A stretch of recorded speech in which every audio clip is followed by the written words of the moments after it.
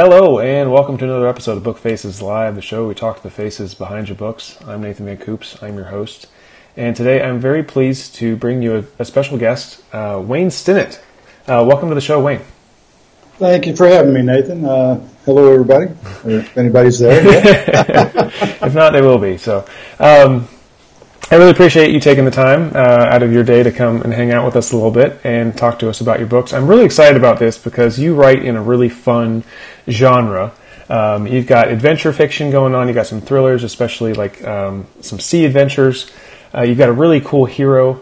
And can you tell people a little bit about your Caribbean adventure series you have going on? Well, it spans a long time. The first book starts out, there's 11 years go by between the first and the most recent book, Rising Charity. And during that time, the character has developed, his world has developed. His world is boats, by the way. He started out with just one boat, and now he's got 7 or 8, I'm not sure. Oh, gosh. Yeah. Boats are tools. You have a different tool for a different job. Yeah. And that's the way he looks at it. He's got a tournament fishing boat. He's got a reef fishing boat. He's got flats boats, and just whatever the job requires, he's got the boat to do it. And he always finds trouble wherever he goes in his boats. It seems like when I read your bio, of course, on your website, and sort of checked out some of the backstory on you, and also, of course, I've read some of the intros on your background for Jesse, and it seems like you two have a lot in common. You're a Marine, of course, as is Jesse, and of course he had some similar ups and downs with marriage and things like that, and then he decides to depart for the Keys and go take it easy down there. I was just talking to my editor 10 minutes before we got on Skype here, and she was asking me, "Are you Jesse?" Because a couple of times in her editing, she wrote, "You said," and then she had to back up and say, "Jesse said." And I was like, "Yeah, Jesse and I are exactly the same person, only he's 6'3", got a full head of hair and muscles and young." Yeah. But other than that, we're exactly the same guy. It seems like that's often the case where we, write the adventure story, we create the hero who's just a slightly more heroic version of ourselves, and it's going to tell that story. But it sounds like you've had a pretty interesting real life yourself. I was looking at some of your background. You've been a diver in addition to being a Marine, but you've also been a diver. You were, you've worked as a mate on various boats, and you've even had a career as a truck driver, commercial truck driving. Is that right? Yeah, the last 13 years before I became unemployed, I guess. I was an over-the-road truck driver, hauling mostly over-dimensional freight, over length, over width, over height, over weight. Okay. Sometimes all at once. Yeah. And it was a very stressful job. I mean, just being gone for 2 weeks and then come home for 2 days, trying to raise a family doing that. It wasn't working. Yeah. But the money was pretty good, and I had, because of oversized loads can only move during daylight hours. Mm-hmm. In the wintertime, I'd have 14 hours, and I only sleep 5 hours. Mm. So that's when I started writing. Yeah, because you have a lot of time to think on the road, of course, but then you have the time to write at night. Had a little tape recorder. If I get an idea while I'm driving, I just record it, and then at night I've got 5 or 6 hours that I could just sit there with nothing to do. I've got a laptop computer and no internet. Yeah, yeah. So kind of I start making up stories. You're isolated. You got your own little cab to work in. You got a private space. It's kind of a writer's dream, honestly, a little bit there. Yeah, it's like a little writer's retreat that drives 600 miles every day. Yeah, it's a portable writing cabin. I like it. And you and I started around similar times. I want to say, did your first book come out in 2013? Is that correct? Yeah, October 2015. But within a year or so, you were hanging up the keys and saying sayonara to the road and coming. Oh, it wasn't a year. It was. Yeah. I started seriously writing my first novel in July of 2013. Mm-hmm. Published it in October of 2013. Planned to quit my job on July 1st. Actually, July 4th. It was going to be Independence Day. But the boss pushed a couple of buttons when I came in on the yard one day, in May 14th, 2014. So 6 months after publishing my first book, I quit my job. That's phenomenal. But you did have multiple books out, I do not recommend that. Have some money saved up if you're going to do that. Yeah. We didn't have anything. We were eating ramen noodles a couple of times. You took the flying leap, huh? Did how many books did you put out during that time period? Was it multiple books out, though, in that time period? The first one was released in October, the second one in December, the third one in April of 2014. Mm-hmm. And I was almost done with the fourth novel, which was a prequel to the first three. Right. It's now the first book in the series. Yeah. And I was almost done with it, and those first three books had already replaced my truck driving income. Yeah. But it was still 2 months from getting the money, you know? Yeah, of course. Right. And that is a phenomenal story. Like, you were years ahead of the kind of the common wisdom of this rapid release idea, but you were writing fast and putting stuff out, that to a ravenous market, it seemed like. And nobody told me you shouldn't do that. I had a lot of time on my hands, so I wrote. Yeah. It took 10 weeks to write the second book, and it's the longest one at 103,000 words. Okay. Yeah, well, that's a substantial book, but to be able to pump that out in 10 weeks, that's pretty fast writing. Do you still keep up that kind of a pace with your writing, or have you eased off a bit? No, that would be impossible today. Once you quit your job and writing becomes your job and your occupation, you got bills to pay. I've got this office here. This is $1,400 a month. I've got a boat that I got to pay for, a truck I got to pay for, a house I got to pay for, and so it becomes a major business. And I still spend the same amount of time writing, 2 or 3 hours a day. Yeah. But now the rest of my day, a good 10 or 12 hours of it, is filled with the business of writing. Yeah. And, you can't do one without the other and be a self-published author. Yeah. That's absolutely true, and hopefully we'll talk about the business side of things in a few minutes here. But I wanted to touch a little bit more on this particular character of Jesse, your hero, and kind of how you. First off, how'd you come up with the name? I always wonder about when people come up with an action hero, like it's so iconic. Like one of these action heroes sort of has to have a very substantial name that carries the series. Where'd you come up with the name? I don't even remember. No. Jesse McDermott was a fictional character in a bunch of short stories I wrote back in the 80s when I was fresh out of the Marine Corps. Of course, Jesse was fresh out of the Marine Corps at the time. Yeah. And he moved to the Keys. I moved to the Keys. So it was basically I was just telling, wild fantasy stories about living in the Keys when the reality was I slept on a boat and then I worked 12 hours a day as a taxi driver. But Jesse had money, so. But those short stories never went anywhere, and then I went on with life. I had kids and responsibilities, and finally took up writing again when my wife found my divorce papers from my first wife in an old briefcase in the garage when we cleaned out the garage. And on the back of it, I'd handwritten a whole chapter, a short story. And she was reading the back of it, and she said, this isn't bad.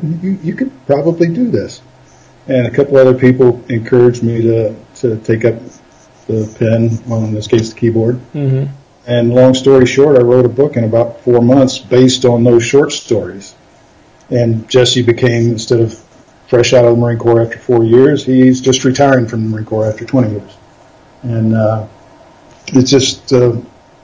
I just wrote the experiences that I had after the Marine Corps as I worked as a dive master and a deckhand and several other odd jobs, and worked in heating and air conditioning for a long time, worked in the Caribbean on different islands and in truck driving. But the writing, the storytelling has always been the biggest part of my life. Ever since I was a kid, I was that nerd that walked around with a pad and a paper writing stuff down while everybody else was playing football. Yeah.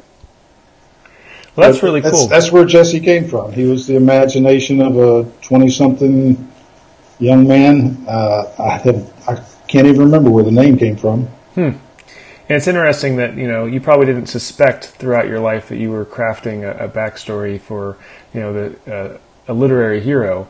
But it seems like you've pretty much nailed this genre. Because, if you look at a lot of action heroes in... this type of genre fiction, they, are frequently former military. They're frequently having these sort of man's man jobs, like, working on boats, working on, cars and trucks and all the things that kind of guys love to fantasize about, as far as their lifestyle. He's just a regular guy. Yeah. Who encounters irregular situations. Yeah. Yeah. And he has the specific training and background, even though he's not in that occupation anymore. In the Marine Corps, he was a sniper instructor. Okay. So he must have been a pretty good shot. But he doesn't go out of his way to look for trouble, but when trouble comes, he's got the training and background to meet it head on and overpower. And I think it's interesting. Your choice of setting is, of course, a lot of fun. You chose the Keys as a fundamental location in your series, and it sounds like, you lived down there a little bit yourself. Like, what was your history with the Keys and your love of that area that kind of made you choose that as your setting? I grew up on the east coast of Florida, in a little town called Melbourne. Mm-hmm. It's just a little bit south of Cape Kennedy. And I guess as soon as I got my license, I was headed south and eventually found the Keys when I was about 17 or 18 years old. Mm-hmm. It's a beautiful, beautiful place back then. It's grown up a lot now. It's a whole lot different than it was then. It was a very free-spirited lifestyle then. Now it's quite well regimented. Mm. But after my second divorce, I moved down there and bought a boat. After my first divorce. No, second divorce. I get confused about that. But, after I got divorced, I went and bought a boat down in the Keys from a friend of mine and lived on it for a little over a year. Drove a taxi during the night. Started my shift at 6 a.m. or 6 p.m. and finished at 6 a.m. And then on weekends, I was a dive master for Captain Hook's dive resort. But I had a lot of free time even then. And mm-hmm. all my life, I've always carried those notebooks that I had mm-hmm. as a kid. And they eventually developed into, digital recorders, but same thing.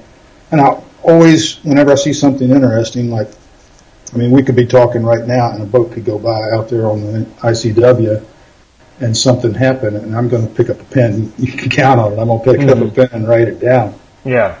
You pick up all these little things through life, and if you remember them or you record them like I did, they become fodder for fiction.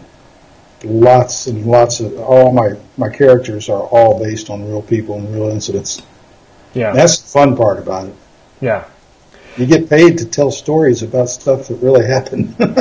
And I'm sure that resonates with your readers because you have a very loyal readership. You've got tons of great reviews on your series, and you're now about to be 14 books deep in this adventure series. In this series, the other series has 4 books. Okay, it's a spin-off of the first. Okay, so I understand you've got the Fallen series, but then you've also got the Rising book or the Charity books. Like how are your different series differentiated? It's the Jesse McDermott Caribbean Adventure series and the Charity Styles Caribbean Thriller series. Charity Styles, okay. The fact that the first 10 titles start with the word Fallen mm-hmm. means that eventually you're going to run out of words that you could put with that. I switched over to Rising, but Rising Storm is the 10th book. The Jesse McDermott Caribbean Adventure series. Yeah. But Charity, I include the word charity in each title. Okay. It's merciless charity. I mean, when you think of charity, you think of giving, right? Mm-hmm. Then you have these words: merciless charity, right? And ruthless charity, and reckless charity, and then finally enduring charity. Kind of begs a question of right from the get-go, and you're curious. It's like jumbo shrimp, they 2 words that don't go together. But and my daughter started me on that when she was like 10 years old, or about 11 years old. She said, "Well, the next book has to have the word fallen in it, Dad." Gosh. I noticed in your acknowledgments that you credit your daughter frequently for ideas as well, or for kind of sometimes even outlandish ideas that percolate in your brain and become other ideas. She's a goofy kid. We've got 3 other kids. They're all in their 30s. Okay. And we just got tired of waiting for grandkids, and so we have Jordan. Jordan is now 17 years old, and she runs my ship store. And she makes these great classic mugs and these T-shirts. Yeah. And fantastic. With the money she's made from that, she's been able to buy her own car. So she's doing pretty well, but she keeps coming up with these ideas. And sometimes when she says something, it'll be just so deadpan and serious. Yeah. But it's like jumbo shrimp. Yeah. But, you know, she says something really weird. And something that just doesn't, and I always remember it. And I use it in stories, and she gives me ideas for stories. And the whole idea of Rising Fury, the whole idea of Rising Fury came when we finally decided she was old enough to sit down and watch Breaking Bad. So we watched the entire Breaking Bad series. Oh gosh, yeah. And she's like, Dad, if he can cook meth in an RV, couldn't somebody cook meth in a shrimp boat? And sure enough. So that was the whole plot of the whole book, and it worked out great. Yeah, well, that's fantastic. It's always good to have a little bit of help in the idea factory back home. And she's done a great job on the swag. For those of you who are going to be listening to the podcast, Wayne's got his own T-shirt, and of course is it the Rusty Anchor, or it's based off your boat? His boat is the Rusty Anchor. My boat's name is Rusty Anchor, but it's named after the fictional bar in my books, the Rusty Anchor Bar and Grill. Okay. And it's a place in Marathon in the Middle Keys that only locals know about. There's no sign out front saying big arrows and lights pointing. Come this way. It's locals only. The only people there. I had a song written about it, and Eric Stone, the songwriter, writes, "You don't get there by accident." Huh. And you have to know that it's there to find this place. I like that. As all the best places. It's the kind of place I would have if I had a place in the Keys. Yeah.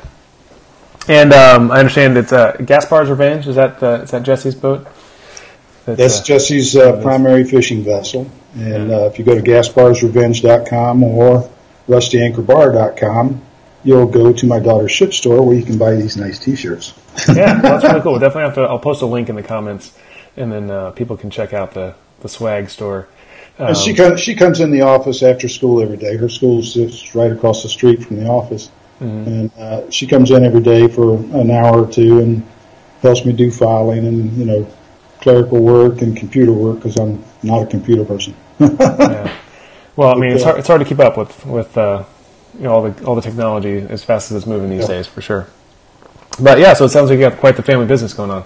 I see Jamie Albright's watching. Hi, Jamie. And a couple of people watching, so thanks for saying hi.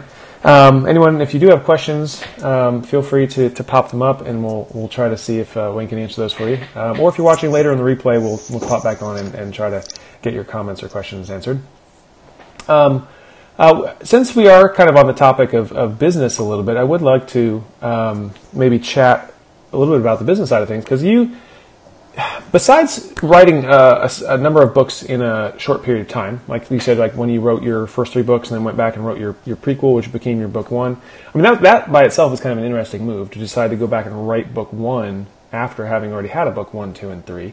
What was kind of your mindset for shifting gears there and kind of restarting almost your series?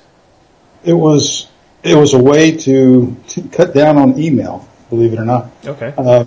Readers were emailing me asking questions about how Jesse and Rusty came to be best friends. How did Jesse end up with this beautiful boat? How did this happen? How did that happen? I said, okay, I'll just write a little short book. It was, at the time, it was 49,900 words. I had to add 100 words to make it a novel. Okay. And but it answered all those questions, and it spanned several years, from Jesse's retirement in 1999 to Hurricane Wilma in 2005. Okay. And during that time, it's kind of a sort of like a memoir, a fictional memoir, a memoir of a fictional character, I guess, maybe. But since then, it's about to be re-released as a second edition, and now it's going to be over 60,000 words and quite a bit better written, I might add, and better edited. Yeah, well, that always changes over the years, as we progress as writers, of course. But it was just to answer questions that readers had about, and it only took 4 weeks to write and put everything together, and I think from April 8th to May 30th, it took to write and publish that one. Well, that's fantastic. again, it was during a slow time in the trucking business, and I had a lot of free time. What sort of plotting method do you use as far as for your stories? Are you an outliner, or do you just sort of go by the seat of your pants?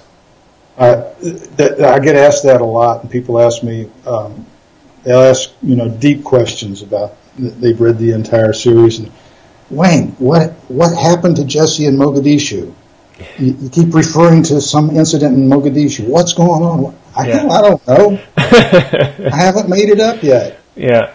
But I start a book out, I try to start each book out with a setting. Okay. And a very peaceful setting, and something that everybody can relate to, like just standing on the edge of the shore and the water washing over your feet and how your feet kind of sink in as it washes back. Mm-hmm. And that's a familiar feeling to everybody. And so if you can capture that, you get their attention right away. Mm. And right now I'm writing about the smell of rain. Rain, rain had a smell. Well, you smell it when it happens, but you can't describe it. Yeah. And so I'm trying to describe that and not doing very well. But I'll open it with that, and then something will happen. Mm. And I don't know what it is that's going to happen or when it's going to happen, but I'll just keep writing that nice, serene setting until something happens. And it just happens in my mind just instantly, and then I type it, and there it is. There's the problem. Jesse, go fix it. Okay. And he gets in the boat and goes and fixes it. He doesn't always go where I tell him to either. Sometimes he goes, in Fallen Hunter, he was supposed to go to Mexico and ended up in Cuba fighting terrorists. Well, it's an adventure for you as the writer too, then I guess. That makes it I can't wait to write the end of the book to find out what happens. I remember you at NINC. Of course, we were able to hang out at NINC a couple times. And this most recent time, you mentioned during one of the night outs, you talked about how Jesse has some particular habits. Like, for example, you make him stop and watch the sunset every night, which I thought was interesting. What gave you the idea to sort of ground the character in, like, almost in particular days that way, like throughout the series? Or where'd that come from? It's just a habit that I had when I was living in the Keys. Every evening, if you're ever around the water, around a marina, my office is on the third floor above a marina. Mm-hmm. So every evening as the sun goes down right over there, the boaters, there's probably 20 or 30 liveaboards here, will blow their conch horns. Oh, cool. Just signifying the end of the day, and everybody sits around, open a beer and just sit back and relax and watch the sunset. And it's always been a relaxing part of my day. Back when I was living down in the Keys, and today, I don't have the greatest sunset in the world, but I'm on the third floor over a salt marsh, so it's pretty good. Yeah, not bad at all. And I kind of like that it has almost like a resonance, and almost like echoes sort of the military tradition as well, of having taps at the end of the day. I work at an airport, but I'm right next to a Coast Guard station, so every night I get the bugle going at around 6 o'clock or whatever, when the sun's going down, and when they go to bring down flags. So I kind of get that at the end of the day every day for me. So it is kind of a nice almost symbolism that another day done, and it's Parris Island's about 8 miles that way. Okay. Anytime I need some motivation, I can just take a short drive onto the base, park over by the parade deck, and watch these new recruits marching around, and turn around and watch the sunset over water. Yeah. It allows you to reflect on everything you've done that day, everything you've done that week, and make plans to do it better next time. Besides the ongoing writing, what else do you think has helped your particular career as a writer? Any steps that you have, or things that did you have a breakout hit within any of these stories, or was it sort of a slow and steady journey? What was that like for you, business wise? No, it's just been one after another, and each one increasing on the popularity of the one before. When I look at my graph on Book Report, and I know exactly where all the releases are and all the BookBub promos are, and I can see that steadily climb. And now, when I release a new book, the spike from that is bigger than anything BookBub's ever done for me. It's huge. And I just rely more on my existing readers now than I still gain new readers, but not like I used when I came out with the fourth book. The first book suddenly started selling 50 or 60 a day. Okay, interesting. and now the first book just keeps plodding along at 20 or 30, about 20 books a day probably, and it's only priced at 99 cents. Back then it was $2.99. Yeah. The new books don't have the draw to the series that they had back when I first started. Right. Well, it's hard to jump into a book 14, without. But the book 14 jumps up there and it draws a little bit of attention, and people see it and say, "Oh, this is the 14th book in the series. It's worth reading if he put that much time into it." Yeah. So they get book one. I noticed with your pricing structure is a little bit unique. You go all the way from that 99-cent first book all the way up to $6.99, I want to say, for some of your other books. And there's a variety in the middle. What's your current pricing strategy, your thought behind how you price your books? Well, the first 3 books are normally $2.99, or the first 4. It changes constantly as the series gets longer. The 5th book in the series is $3.99. But soon it'll drop down to $2.99 once the series gets long enough and the backlist gets small enough. But then I have 3 books at $4.99, 3 at $5.99, and then the last 4 at $6.99. Do you see yourself continuing the series indefinitely, or do you have an urge to switch genres at all, or are you just going to keep going? My favorite writer of all time is John D. MacDonald, the Travis McGee series. He wrote 23 or 21 novels in the Travis McGee series from 1964 to 1983, I think, when he died. Mm-hmm. And his books still rank well on Amazon, all 21 of them. Yeah. And he never had an end in sight for Travis. Mm-hmm. And there's a whole lot of Travis McGee in Jesse McDermott. Okay. The name similarity there? Yeah. Travis McGee and Jesse McDermott. But, yeah. I don't hide that fact. There's a lot of Doc Ford in Jesse. There's a lot of several characters. Read books that I like to read. Yeah. What are some ways that you're interacting with your readers? Like you said that you do focus on your current readers as your one of your main goals. What are some things you're doing as far as interacting with your readers to keep that engagement and keep that relationship? I do. My newsletter is I send out a newsletter twice a month. Okay. Sometimes around the 15th, sometimes around the 30th. Sometimes I miss it a whole month. So it's not real regular, but I try to do it twice a month. Mm-hmm. And it's just getting them up to speed on what's going on in the book I'm writing. Sometimes I'll ask for advice. One time Jesse bought an old seaplane, float plane, and I wanted to come up with a really cool name. So I asked my newsletter subscribers, help me name this airplane. Give me your best shot. That's fun. I've got over 5,000 subscribers, and so I got about 4,999 emails. And that's a lot of fun. I went through and started tallying everything up, and it became Island Hopper.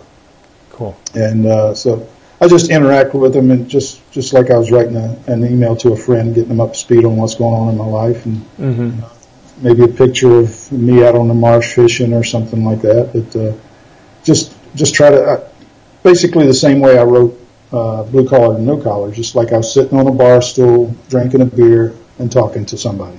And it seems to work real well. I have a pretty solid engagement, about 60% opening, and I also include books that I've recently read in a little sidebar on the email, and I get generally about 30 to 35% click rate on those books, and about 70 or 80% on my own books. But it's a lot of fun. That's fantastic. Same thing on Facebook. Just be a normal person, and somebody asks you a question, answer it. If somebody says something you don't agree with, just keep quiet about it. No sense in getting angry about something. Yeah, wise words. Especially political debate. Some of the politics that goes on Facebook, I'm like, dude, go fishing. It's a lot more fun. It's like shouting at the ocean. It doesn't really do much good for you. It doesn't do any good. Yelling at the internet. That's wise advice. Just better spent fishing that time. Can you tell people a little bit about Rising Charity? Is Rising Charity out now, or is it an impending release? What's the status on that? It's on pre-order, and like I said, I just talked to my editor, and she wanted to go over a few things, and she just sent me the manuscript, so I'll be starting on that tomorrow morning. It'll be on pre-order until February 10th, and then it'll be released on the 11th. Mm-hmm. And I'm hoping that everything goes right, and the paperback and the audio book will also be released on the same day. I think I finally, after 18 books, I finally figured out how long it takes ACX to get an audio book out. Yeah, that is like the golden egg. We're all trying to go for that. Depends on what time of day and what day of the week it is that you submit it, because it varies. Yeah, that's very, very challenging to do. You get the trifecta, get everything out at once. But, well, that's fantastic. And Wayne, I really appreciate you taking the time to come and share some of your wisdom with us and tell us a little bit about your series. It's a whole lot of fun, and I know I definitely want to go check out your newsletter at this point. But thank you so much for joining us and being here to chat with us today. Well, thank you for having me, Nathan. It's been a lot of fun. Yeah. And thanks for everyone for watching and listening, and we'll catch you again next week for another great episode. So long.